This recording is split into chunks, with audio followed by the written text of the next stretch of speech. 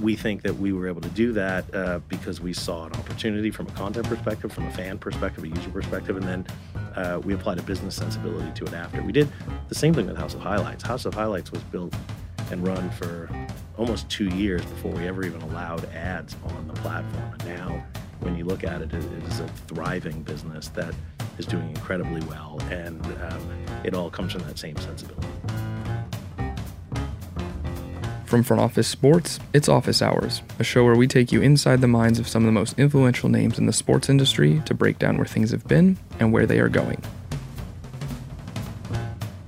Before we get to today's episode, here's a quick word from our sponsor, Bittrex. New crypto traders have a wide range of options when it comes to selecting tokens, and the same is true for the trading platform they choose to operate on. There are many factors to consider when deciding on a platform, like token selection, trading features, and trade execution speed. But perhaps the most important is security.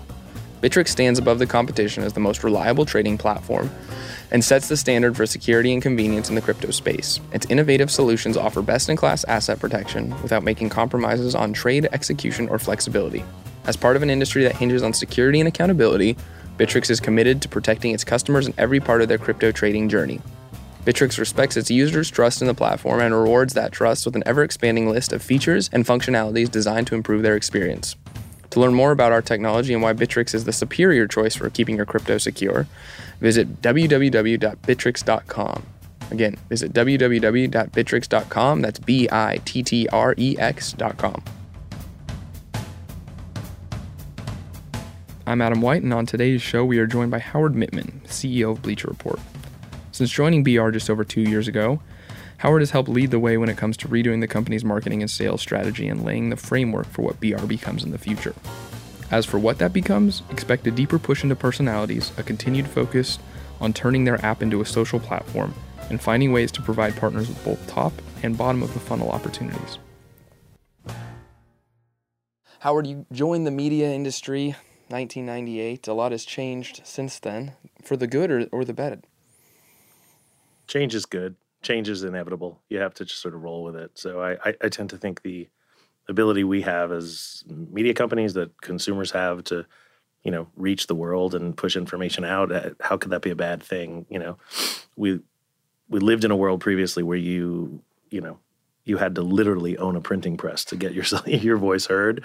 Your printing press is in your pocket now. And so I think the fact that it's so much harder to silence voices, information, truth, it certainly leads to some weird places. I think we're seeing that, politically and in a number of ways now. But inevitably, I think it's been great change. Yeah, and been good for obviously the business now that you've been running for the last 2 years. What has that been like coming off your former role, coming into a place where theoretically you were taking over for the person who was one of the people who had started the business? Yeah, well, my first day, I thought I'd dress casual, so I wore like a really casual suit, like a short sleeve polo shirt and sneakers with no socks, because that tells the world. That's what the cool kids do, right? I'm a fun guy, and I might as well have been wearing a tuxedo. So that's the last day I've worn a suit at Bleacher Report. Yeah.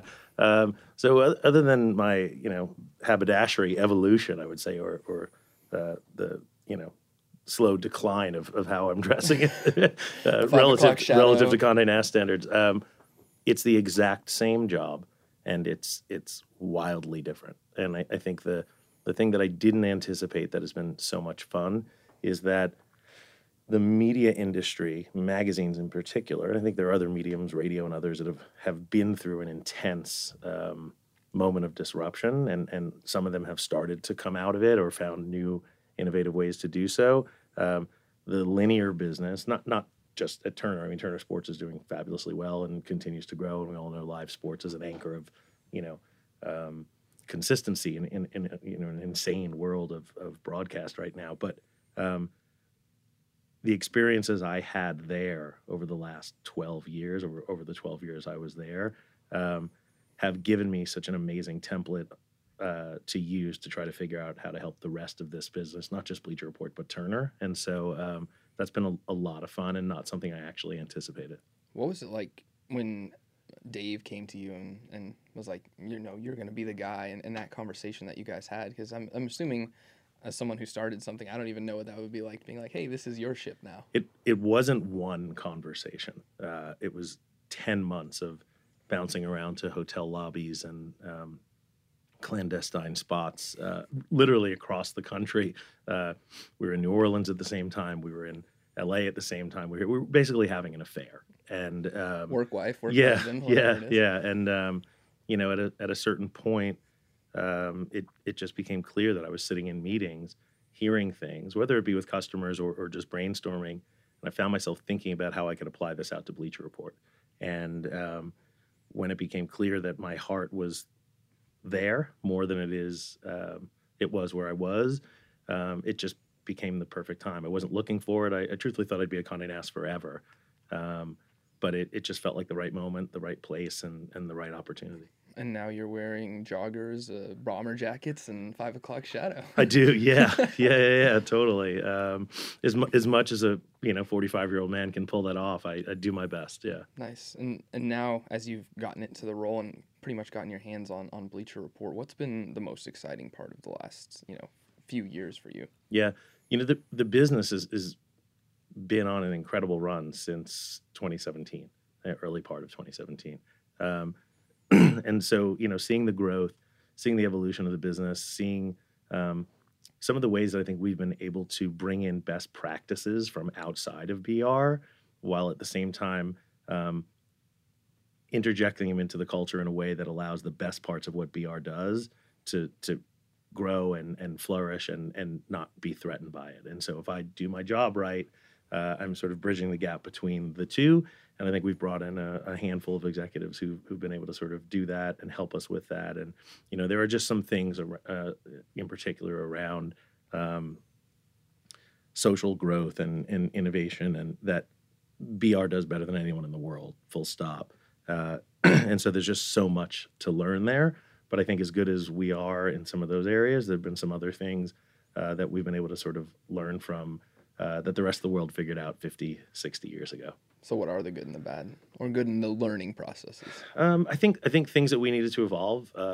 Marketing is certainly a discipline we needed to evolve, and so even something as small as our sales materials, and the constant churn of them and updating them and taking all of the data and the information that we use to help create great content and to help drive our app.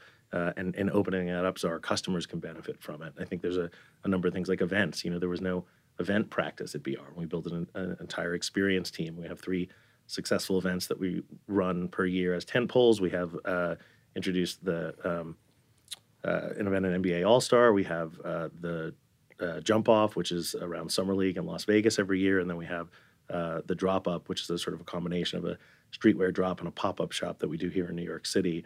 That actually happens this November. We're partnering with Chinatown Market and have a bunch of sponsors coming in, have a number of musical acts. And so it's a nice way to sort of celebrate BR Kicks and evolve and grow that business into something of substance. Do you think at some point there becomes a ceiling for what it is, both digitally and even physically, or is it you have to continue to find ways to develop new and unique franchises that you can build underneath?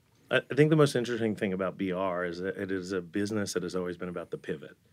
We have forever and always been building one, business and executing on one business plan as we've pivoted towards another. So in the beginning, it was Google, right? It's just arbitraging traffic. Could Dave and his 3 high school buddies figure out a way to grow traffic? And they did. And then they hired an ad sales person, Brian Kelly, who's our SVP of sales from CBS. He was 30, all of 30. And they're like, go sell some ads, and I'll figure it out. They did. And then over time they built a team and they figured out how to apply revenue to the scale that they had amassed.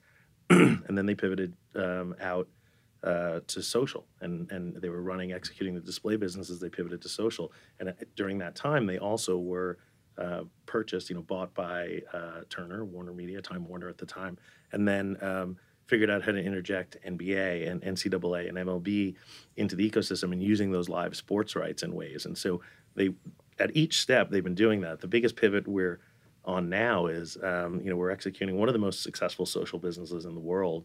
We have a branded content studio, Playmaker, that, does a ton of branded content for our clients to run into our ecosystem, campaigns that we're doing with a number of sports leagues and teams and other, big brands, packaged goods and others that are being used not just on our platforms, but across other platforms and other channels. So the pivot is going to be, how do we sort of continue to do that as we shift our attention to our app, which is, clearly the most important initiative that we have. We call it Sports Plus Plus, where our app project is now, I think this, going to be taking BR Live, which is a separate OTT app we have, and injecting that into the current BR app. And then as we continue to push out social features like we have, fire button, commenting, direct messaging, and a host of other things, we see that evolving in a way that allows us to capture the benefit of what an OTT does, which is the strategy that most other sports companies are employing, but really not build an OTT, try to build a social media platform unto itself for younger millennial and Gen Z sports fans. And so we are actively building and investing that to a significant degree as we're running the core business now across, social and our owned and operated channels. So what's the percentage of time look like when you kind of break it down between social, owned and operated, the new app, the new initiatives? Yeah, sorry. I'm being told to drink water because my voice is getting froggy. I have Too kids. much talking. I have kids. It's that time of year. Yeah. They bring stuff home, man. It's getting a little chilly. You walk in the subway. Yeah. You know how it is. I'm never cold, though, so that's okay. What was the question? I totally forgot. No, it's I'm all like, good. The percentage of focus when it comes down to the initiatives, right? You have your core business, the owned and operated social, and then you also talking about the app. Like, what does that look like from an internal standpoint as you guys look to try and build out these different versions of what the future of VR looks like? I don't know that I could break it down in terms of time, but I can break it down in terms of time consumers spend. So about almost 50% of our traffic and our revenue happens inside of our app right now. That is an incredibly important focus. Then about 40% happens across our social channels, and then the rest is podcasts and other things like that. So for us, we really believe that what we have in our social network is a feedback loop that can sort of like attract and push attention back over towards the app. And if we can get reciprocity between the two so that they're working, symbiotically with each other, over time, we think that the app itself can replace a lot of what we're currently now doing across social. So you think it could be a standalone platform just for VR as a whole? Yeah, the way that we think about the media landscape is as a continuum, right? So on one end, you have publishers, and any sports publisher or any media publisher that you might have jotted down in your little notebook there probably fits really neatly into that. And on the other end of the continuum, you have platforms. Where we sit is somewhere in the middle, because 50% of our traffic and revenue happens on our owned and operated channel. We have a phenomenal amount of data on our consumers. We own the entirety of the experience, the ad experience. There's no algorithm that will get tweaked in the middle of the night and hurt us on that half of our business. And that puts us in a really advantaged situation relative to the rest of the media landscape. So as we continue to move further and further down with features, functionality, live, betting strategies, we think that the opportunity exists for us to move further down the continuum to be more of a platform than a publisher. Got it. And then you talked about features, functionalities, you talked about betting. Everyone's talking about betting, fantasy.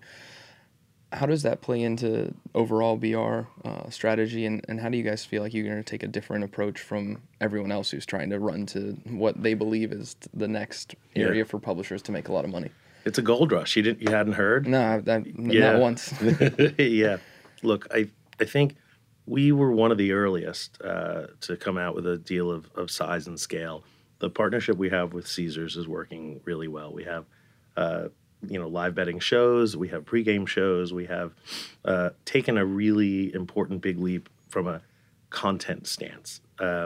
Having that studio, which is built on the casino floor inside the sportsbook in Caesars Palace in Las Vegas, gives us a huge advantage. It allows us to be live with experts. It allows us to launch a number of shows some of which are coming out, some of which have already come out. But I think ultimately, the different stance that we have than most, we're not going to be a bank. We're not trying to be a bank. Completely aware of the lower funnel opportunities and the attribution models and the affiliate opportunities that can come with directing traffic towards those entities that are or do want to be banks. That's rather obvious. I'm more interested right now in the evolution of storytelling and how betting evolves the kind of coverage we have for sports fans. So our fundamental goal is simple. We want to make it as easy as possible to be a sports fan.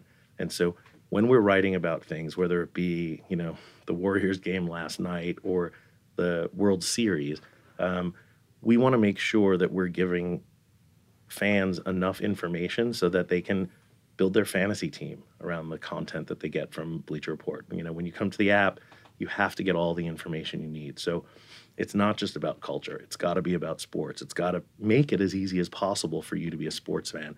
And so right now in this theoretical gold rush, the only folks I see getting rich are the ones that sell the shovels. And I think that the content and the way that we're pushing out content and the way that we'll continue to engage consumers are the shovels. And we'll do it not for the tip of the spear.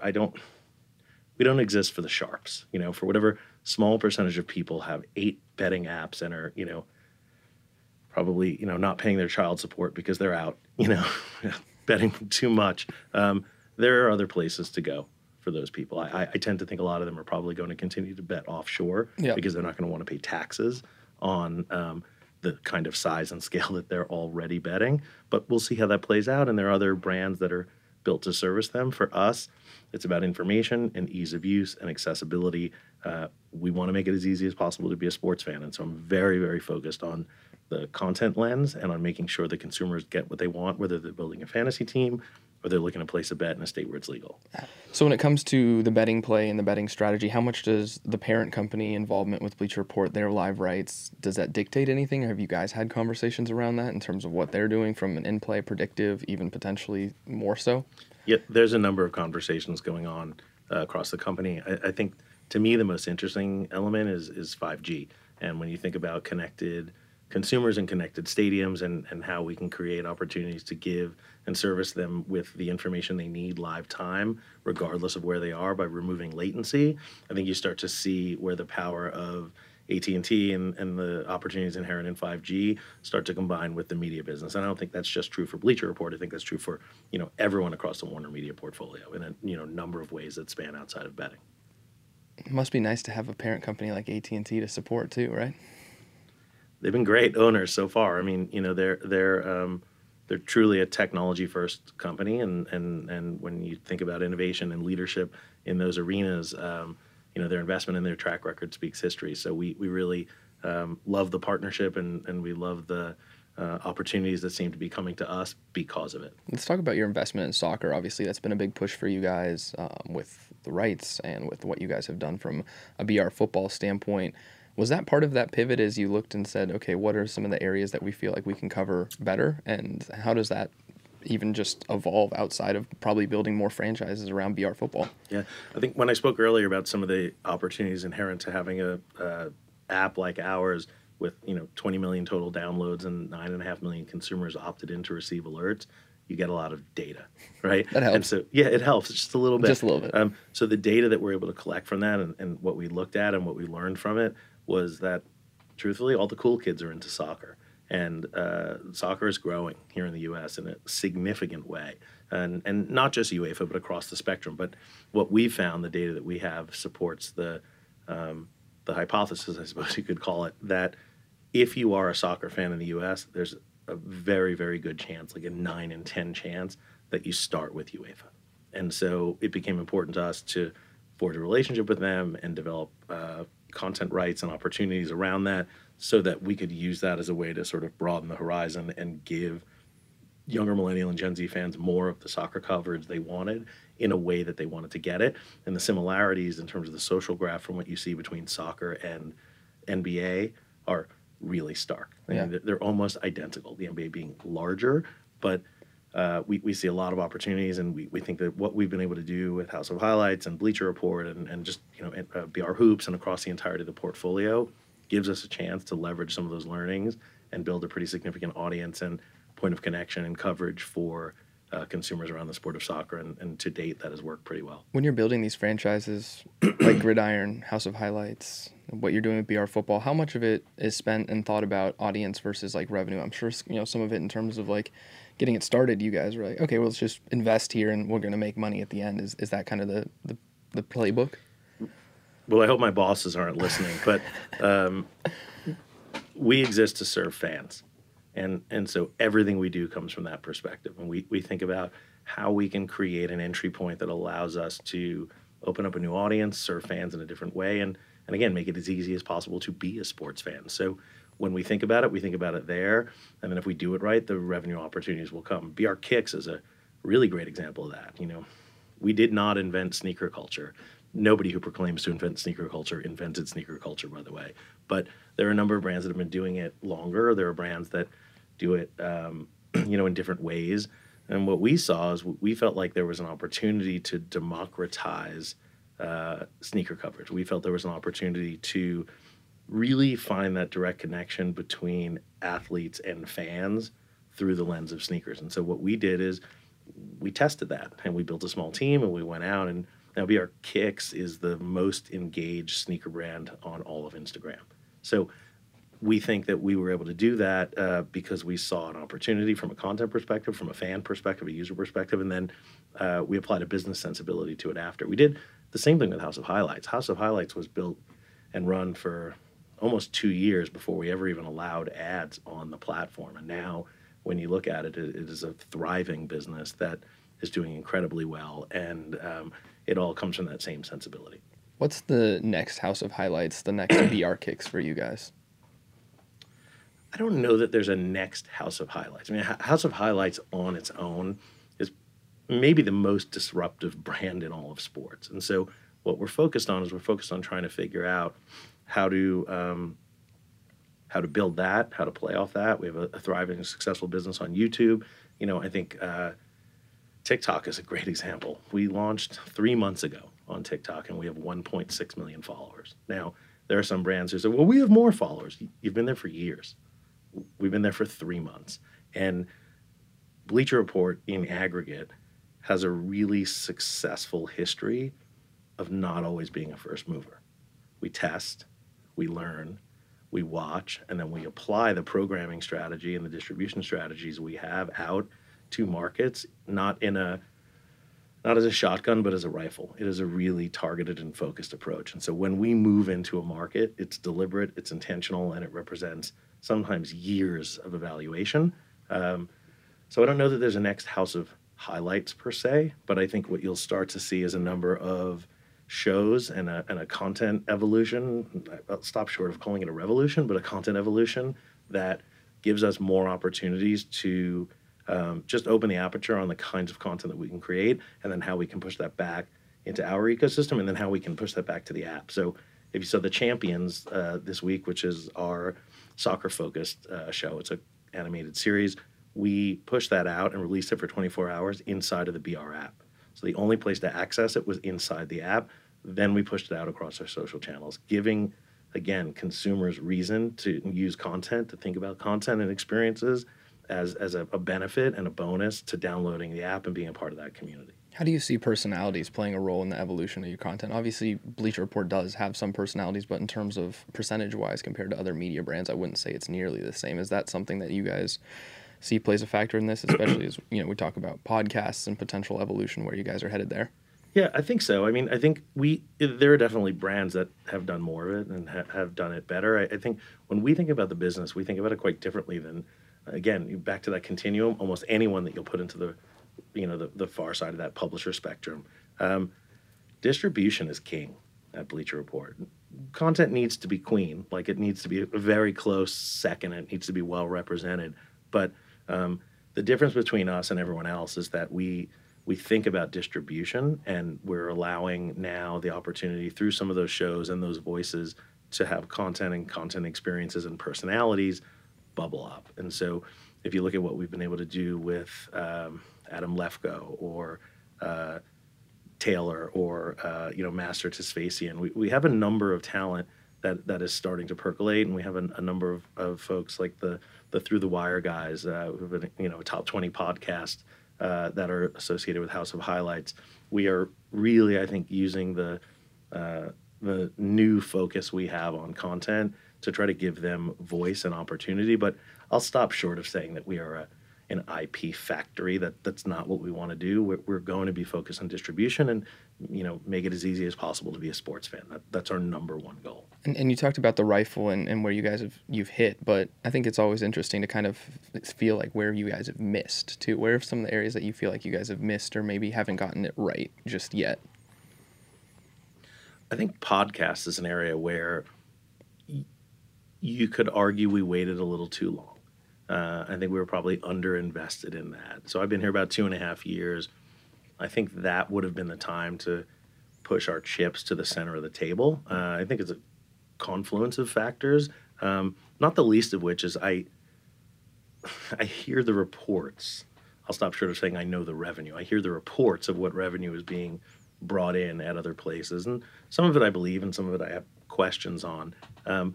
But there's a complete and total lack of metrics. And so everything's double counted, nothing's deduped, everyone's just presenting the biggest possible number. There's no way it's real. There's just no way. And so I'll stop short of saying there's a podpocalypse about to happen because there's lots of other folks who've, forecast that and projected it. But I see it growing. I see voices being, an incredibly important part of the org, and we will and are investing in it pretty heavily. I think we'll have some big announcements soon that will surprise a number of folks and we're excited about. But I don't know that it's all that it's cracked up to be. So I think we missed the boat there. We're getting a little later, but I don't know that this gravy train is going to continue the way that some would like you to believe it would. And we've talked about revenue, we've talked about mix. How do you guys see your revenue kind of breaking down in the future, and what are you guys mostly focused on? I know you guys have dabbled in commerce. I know you guys have gotten into events. Everyone talks about media companies now having to be diversified to succeed. Not all of them have parent companies like you guys do, so it's a little bit of a difference. But where else? We're definitely trust fund kids. Yeah, doesn't hurt to have that type of support. But where else now, as you guys evolve beyond what it has been, and like look into building this platform inside this app, like where does the focus become from a revenue standpoint? I think there's two things I'll focus on. One is as the app continues to scale and we interject live, there will inevitably be subscription opportunities for video. There will be one-off opportunities for video. So that's something we're excited about. We're also really focused on as the app scales. I think that opens up new revenue models. Some of them potentially being lower funnel opportunities, which are not always the place that we play right now. We're a middle to upper funnel brand. So I think that's exciting and probably exciting for a lot of our advertisers. They can connect the top of the funnel with the bottom, theoretically. On the other areas we're looking at, there's a lot of licensing and development deals that are in the works now, some of which I've alluded to, that I think we can, we'll look forward to announcing. Not dissimilar to some of the stuff that we've done, like the Ron Artest series, A Quiet Storm, that we launched with Showtime. We have a number of content-based opportunities, and that all gives us dual monetization opportunities for the content that we're creating now. What about products? Do you guys eventually roll out a product at some point? Is there something else that you guys are selling beyond merch? Like a ketchup, like a BR branded ketchup. Complex makes $20 million selling hot sauce. I think it was 10. They said $10 million selling hot sauce. 20 sounds good. Look, if they're making $10 million in hot sauce, that's it. Kudos to them. Yeah. I think they did a great job with that show. I think it's a really good example of how you can take a content based opportunity, build a community around it, and then push out something. Who 5 years ago would have thought Complex would be in the hot sauce business? So like. I don't know Rich. I know him from Twitter, but I think that's a great example, and he deserves a lot of credit for that. That's a really great entrepreneurial opportunity. Yeah. I don't see that in our future necessarily, although, we have a cooking show with Serge Ibaka, so, had Kevin Durant in the first episode. You Serge Ibaka apron, Serge Ibaka. Yeah, who knows? Plates. I don't know. Anything's possible, right? The George Foreman had a grill, so we'll see where it goes. But I think for us, we have a thriving e-com business right now. So we found that our business is not necessarily going to be built from an e-com standpoint on something happens in the world of sports and we push out a T-shirt and, steal IP and get it out there. That's not who we are as a brand. Again, having deep-pocketed parents helps, but it also means you're not going to do those kinds of things, right? So what we are focused on is that we did a partnership with Dwayne Wade, and that partnership with Dwayne Wade was an amazing opportunity that then allowed us the chance to sit at that perfect nexus of content and commerce. We built a content experience around his last dance and his last season. We're one of the small handful of brands that got a chance to work with him. And then we sold those shirts out across Bleacher Report and House of Highlights. They performed exceptionally well. Everyone really celebrated that in his camp, at his agency, at CAA, at Bleacher Report, and that was a fantastic model. We've since done that with Mariano Rivera and Billie Eilish and the U.S. Women's Nationals team and a whole host of other premium level executions. We did one with Travis Scott last year that sold out in like 30 minutes, 33 minutes, something like that. So if you think about it in terms of streetwear drops and those moments, those high-end moments, that's probably what we're focused on. We do sell, of course, House of Highlights gear. We sell BR gear. But we see the bigger opportunity as that nexus between content and commerce, and we're really chiefly focused on it. Now, back to Dwayne Wade for a second. Like, that started a path and a relationship that then built up a level of trust that then allowed us the chance to, just a couple of weeks ago, I think 2 weeks ago now at opening night, announce that D. Wade is the new creative director for Bleacher Report. He's also going to be sitting, on Turner, on Inside the NBA, and that's a great opportunity to show how e-commerce opens up doors and creates connections, and then has allowed us to form deeper relationships with some of the biggest talent in the world. So what's that role going to look like? Because a lot of times people get titles and it's just like, it's an honorary degree. What's Dwayne's actual impact going to be with you guys? We're going to co-share an office. He's coming in 9 to 5 every Monday to Friday. Not a bad person to hang out with. Yeah, it's great. We're boys. We're super tight that way. Finishing each other's sentences. No, look, we're in the process of figuring that out now. The good news is he's engaged. This will not be something where it's like a title and a press release and it goes away. He's going to EP a number of projects with us. We're already starting to work on things. I think you'll probably see things coming out more around this sensibility that we have, that the stadium tunnel is the new men's runway, and the convergence of music and culture and fashion around sports is something that continues to grow by leaps and bounds almost every day. I think you'll probably see a couple of executions, at least a couple of the executions, fall neatly into that area because it's an intense interest for him personally. It's also something he's got a lot of experience with. And then we'll start to look at other things from there. But we're very much in the development process now, and he is engaged and interested and has shared some ideas and some thoughts, and we really are truly going back and forth. Interesting. And he's not sharing an office. No, not sharing an office. Dang it! I wouldn't mind sharing an office with Dwayne Wade. Probably he could share the basketball court with you at least. I don't think he could keep up with me, but yeah. Oh, okay. It's a half court. It's an 8-foot rim, right? Is what I was told. No, it's a 10-foot rim, but kidding. Somebody dunked on it, and it's a little bent right now. We got to fix that. That's we'll get someone on it. You guys will get someone on it. As you look at the many good high school and D3 athletes in one building together. Yeah, someone's bound to break it. And you talk about youth sports. I know BR and a lot of these different organizations have looked at youth basketball and youth sports as a whole. What's youth sports play in your guys' future? Is there a big push around that? Yeah, there is. I mean, I think BR Hoops is a good example of it. House of Highlights is an example. We've launched some pro camps with House of Highlights, bringing professional athletes in and allowing kids to celebrate in that moment, to learn with them and learn to love the game. We've not pushed out in any intense way outside of BR Hoops for high school sports. I mean, I think there's an opportunity there for distribution. I don't honestly believe there's a massive opportunity for monetization. So I also worry a lot about the amateur status of some of these athletes. We have some deals that we're putting out that are at a larger scale, that documentaries and things that you'll see announced soon that we're excited about. But when you're talking about selling 50 or 100 branded content videos against high school kids, the mistakes will be made. And so we haven't seen it yet, but look, there's even a point where LeVar Ball, you like it or not, he was like, I'm going to charge people to film LaMelo. And it starts to get interesting. I don't think we've seen anyone lose their amateur status as of yet, but it's coming, and it will change that small sector of the industry pretty significantly. So I think right now there's some small amounts of money flying around, not a lot, but it'll be interesting to see how that evolves. How does this college athletic ruling and potentially opportunity for them to monetize their name, image, and likeness, obviously not anytime soon, within the probably next 2 to 3 years, and we don't even know what's going to happen there. Yeah. What does that look like for Bleacher Report, and if anything at all? I don't know. I mean, is the real answer. We're obviously partners with the NCAA on March Madness and CBS, and so we work really closely with them. We talk to them all the time. We have direct access to the people who are making the decisions, and I think we're taking a wait and see. On a personal level, I think it's a great thing. I think it's about time.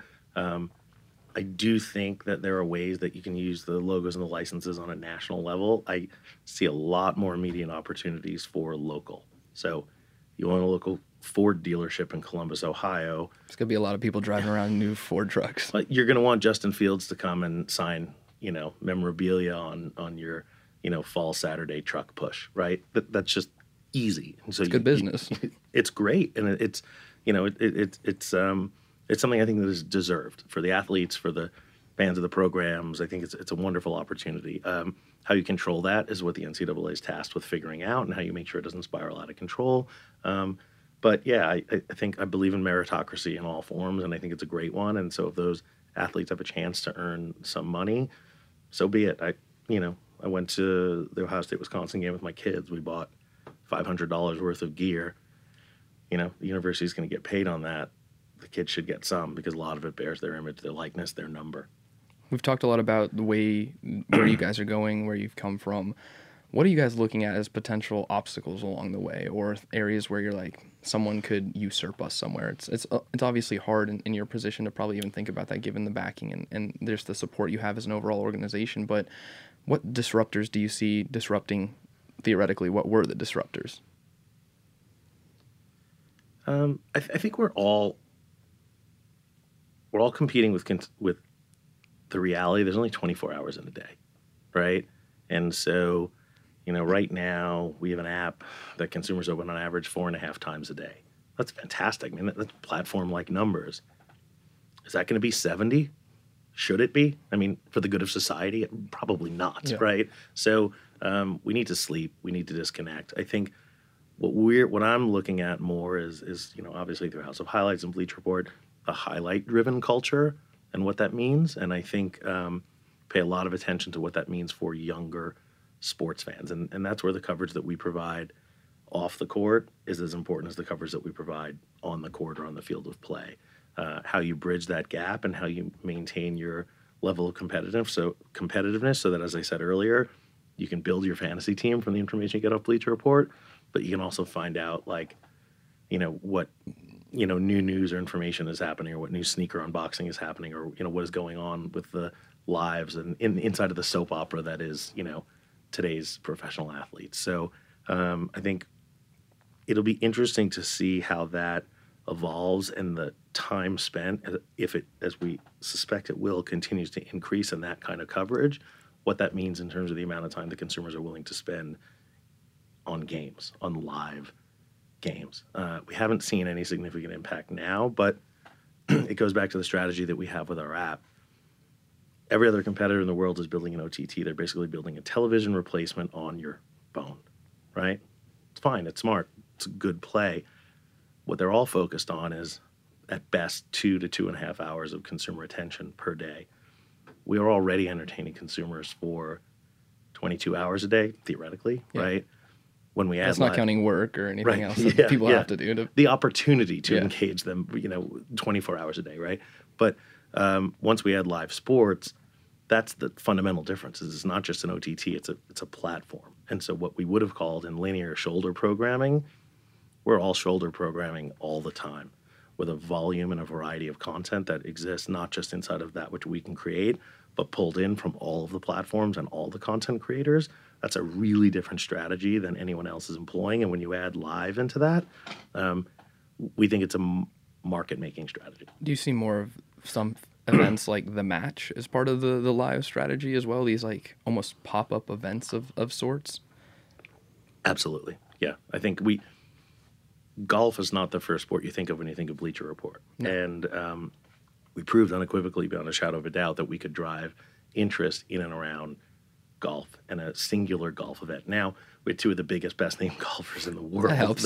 Yeah, totally. It's like a soccer event with Pele. Yeah. So, but it proved that a lot of things. It improved the importance of a working payment system, right? Exactly. It's a good learning lesson, right? But yeah, totally. It was a phenomenal success for us from a social standpoint, from a PR standpoint, from a revenue standpoint, advertiser revenue, and from a consumer engagement and interest standpoint. We clearly had our well-documented challenges that day, made a decision to sort of be fan first and pull the, paywall down so that, it wasn't compromised for anyone. But yeah, we like that model. I think you can expect to see more of it. Across what sports would you like to see the most? I'm really interested in what could happen when you're cross-pollinating against sports. So, fastest man in the NFL, who's the fastest man in sports? Like, what is it? I'm making this up as I'm going along. I'm not giving you anything that you can actually use, but like, what does a tug of war look like between the 5 strongest guys in the NBA and 5 NFL running backs? I think it's almost like there's these interesting ways I think that you can do things that have been done in linear before. I think it was like the Superstars when we were kids. You had those kind of events and things in Hawaii. American Ninja Warrior. MXC, the way back if you watch like Spike TV. Yeah, I think that there's some of that. And I think that gives us an interesting opportunity to play around with the boundaries and the cultural side of sports and merge them in different ways. So we've been pitched thousands of these opportunities at this point, as you can imagine. We've come up with a couple on our own, and I think you can probably expect to see some more of that happen. And you talked about the culture and lifestyle side. How does that spin out of BR, the sports side, or play into BR, the sports side? And where does the culture and lifestyle, division revenue part of the business go beyond the drop-ups? Is it a music festival? Is it something else beyond this? Because you have the distribution to prove that you can sell things. Yeah. So do you get into these other areas where you're like, we're going to have a BR Fits fashion event or a BR Kicks, shoe exclusive? We like I said, we have the drop up now, which is coming up. We have some musical acts there, and we have a bunch of, sneaker unveils and releases and things that'll happen. We have a number of shows and series that are launching out of it and covering into it and out of it. I think what we'll continue to do is we'll try to think about our app and how do we grow monthly active users and how can we create physical or virtual experiences to help drive consumers back to that and to engage them. Sports is a bit of a cheat code, right? There's a high level of engagement. There's a high level of passion. There's a high level of recidivism. So we think that if we can sort of capture that, regardless of how it plays out physically or virtually, and push you back to the app as a main center of experience, we got you. Basically, if we can get a consumer to sign up to alerts, they're ours almost indefinitely, and that's the goal. From a larger media standpoint, what are some of the things, just overall trends that you're buying and then you're selling? I know you mentioned you're not too bullish on podcasts, but well, I'm bullish on podcasts. I'm not bullish on the outsized revenue expectations that some have for it, or the the numbers behind it. Yeah, the ability to sustain some of those numbers if in fact they're real. Yeah. So what else? Buying, selling. What are you guys looking highly upon? What do you personally think that this is? Maybe just another buzzword. I don't know. My hater game is pretty strong, so you could probably mention something and I'll tell you I hate it, but I can't think of anything that off the top of my head that's really cheesing me off at this point. And just from a personal standpoint, what's this last 2 years been like for you? Obviously, you said it's very similar of a job, but I'm sure it's come with challenges, running a new organization, stepping into a place where you're usurping the guy who'd started it, essentially. How has it been both personally, professionally, challenges, wins, victories? What has that whole last couple of years been like? I had the perfect indoctrination period, Finco, Dave Finocchio, who's the founder and CEO, former CEO, has become a really good friend. We still text regularly. We talk all the time. I'm really honored that he brought me into, this business. I'm even more honored that he was, part of the recommendation to have me take over this business. And so the opportunity I had to come in and work alongside him and learn with him and, help reshape the sales and marketing team with him and then start the process of working on rebuilding the, content team with him is deeply meaningful and probably factors into a lot of the success that we've had and also factors into a lot of the personal satisfaction I've gotten out of this and the pride that I feel and just being able to sort of sit in his seat and take this brand to, new heights and new levels, not without him, but in large way because of him. And I think that's a really special thing. It's not often in the media world where you get, such an amicable, warm, dare I say, loving relationship that is deeply meaningful, I think, on both sides, and that plays out that way. And that works really well for us, who we are. It worked well for the business, the employees therein. There was no moment of friction. Everybody saw this coming. Everybody knew this was coming. This was planned. It was deliberate. It was well thought out. So you have to give a lot of credit to, Lenny Daniels and David Levy before him, and the executives at Turner who allowed for this smooth transition to happen. That takes a lot of foresight, and you don't see that a lot. So the last 2.5 years for me have been amongst the best of my entire career. I'm as happy as I could be. It's not that many times you have in your life to have a job where, I found out I was getting the job. I went and I told my kids. It happened to be on visiting day at their summer camp. Perfect timing. I told my older son. He said, "No way, no way, no way." And he turned around and he ran into the bunk screaming, "My dad's working at Bleacher Report. My dad's working at Bleacher Report." And the punk was going crazy. And then I was like, oh shit. Like, what did I just do? Well, this is New York. Half these dads are in media. Like, I gotta run in and embargo this shit. Yeah. So, but the connection it's allowed me to have with my kids, the connection it's allowed me to have with sports, which is something that I'm so deeply passionate about, and to even have the chance to bridge the gap of my old world with fashion and culture and style and bring that in ways that are, now obvious, but maybe a few years ago weren't as obvious. It's been a dream.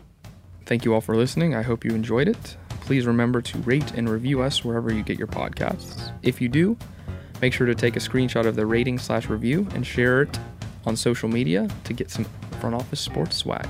We'll see you next time.